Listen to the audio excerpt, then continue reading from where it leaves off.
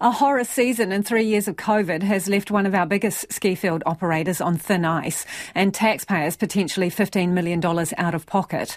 Ruapehu Alpine Lifts, that operates Whakapapa and Turoa ski fields and employs 196 staff, went into voluntary administration yesterday. It's already had 2 government loans totalling $15 million and has been turned down for another taxpayer-funded bailout. Well, joining us now is Paul Anderson, CEO of NZ Ski, that runs Coronet Peak, The Remarkables and Mount Hutt fields. Kia ora, Paul. Kia ora, Lisa. Did you see this one coming? Oh, sure. Yeah, you could see that they were in financial difficulty, I guess. You know, they've had a really tough time through the pandemic, and I really feel for them having this very tough snow season this year. We know a lot of the staff very well, and we're very sad to hear the news that they've opted to go into voluntary administration. They did cite, obviously, COVID and the ongoing restriction, also of lack of snow, but do you reckon there's more to it?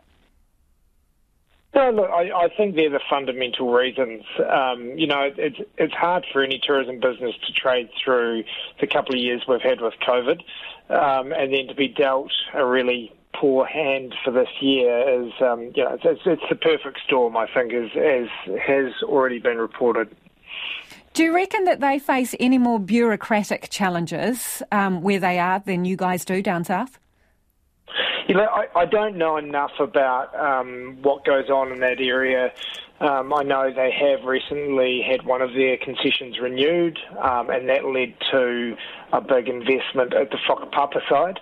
And, you know, that's what I think, you know, whenever I'm having discussions with the Department of Conservation and other regulatory authorities, I really insist on the fact that any operator needs some certainty and needs to have tenure to be able to invest with confidence.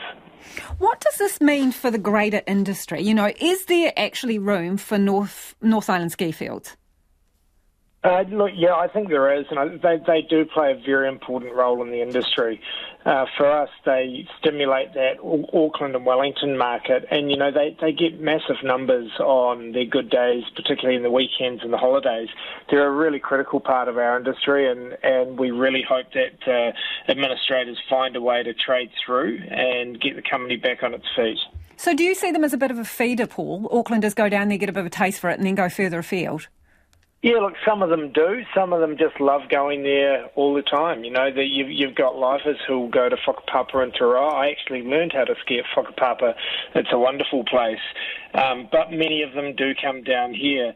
The ski industry is interesting. I learned very quickly coming into it that the better we all do, then the better we all do, if you know what I mean. You know, the rising tide, if we can have more people skiing and enjoying the beautiful mountains that we've got to offer, as an industry, we're better off. So that's why we're really sad from our perspective to hear the news. Well, given that they are on shaky ground, I mean, what kind of market is there for someone to come in and run a ski field? Are you interested? So we've got our own expansion opportunities we're focused on down here in the Southern Lakes. And I'm not privy to the financial information or any of the operating information from RAL, so it's really hard for me to comment on that. They've got 190 odd staff, I think it is. Do you have room for any of them where you are? Oh, look, there'd be no shortage of positions for skier and staff, but I think I would have thought the administrators would do everything they can to keep on trading. It's very difficult to pick up assets and move them somewhere else. They're far more valuable in the position they are at the moment, and we always have poor seasons from time to time. And we know that after a poor season, quite often there's a good season. So, you know, I don't think all is lost. Does it give you pause for thought? I mean, we've had a few listeners who are all texting in saying, hey, climate's getting warmer.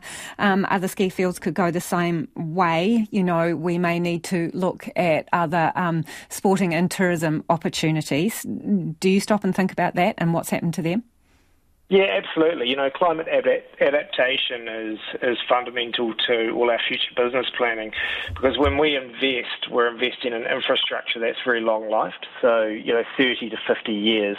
And to give you an idea of our confidence in the southern ski areas, we've invested in 3 chairlifts in the last 4 years. So we're really confident that we will keep on operating.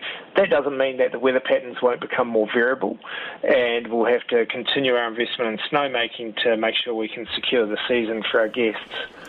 Hey, one other thing, Paul. Obviously, it's been noted that this company got around $15 million in government loans. And knowing what you do about running costs and all the rest of it, would that not be enough to get you through a couple of rough seasons? As I said, I don't know their financials. I do know for us, we're really fortunate to be owned by a local family who's really passionate about what we do and is a really heavy investor and has also got other diversified interests. So, as we went into the COVID pandemic, I felt some comfort that we had some strength backing us and we could get our way through 3 or 4 poor seasons. Thanks for your insights. Really appreciate your time. That's Paul Anderson, who is the CEO of NZ Ski.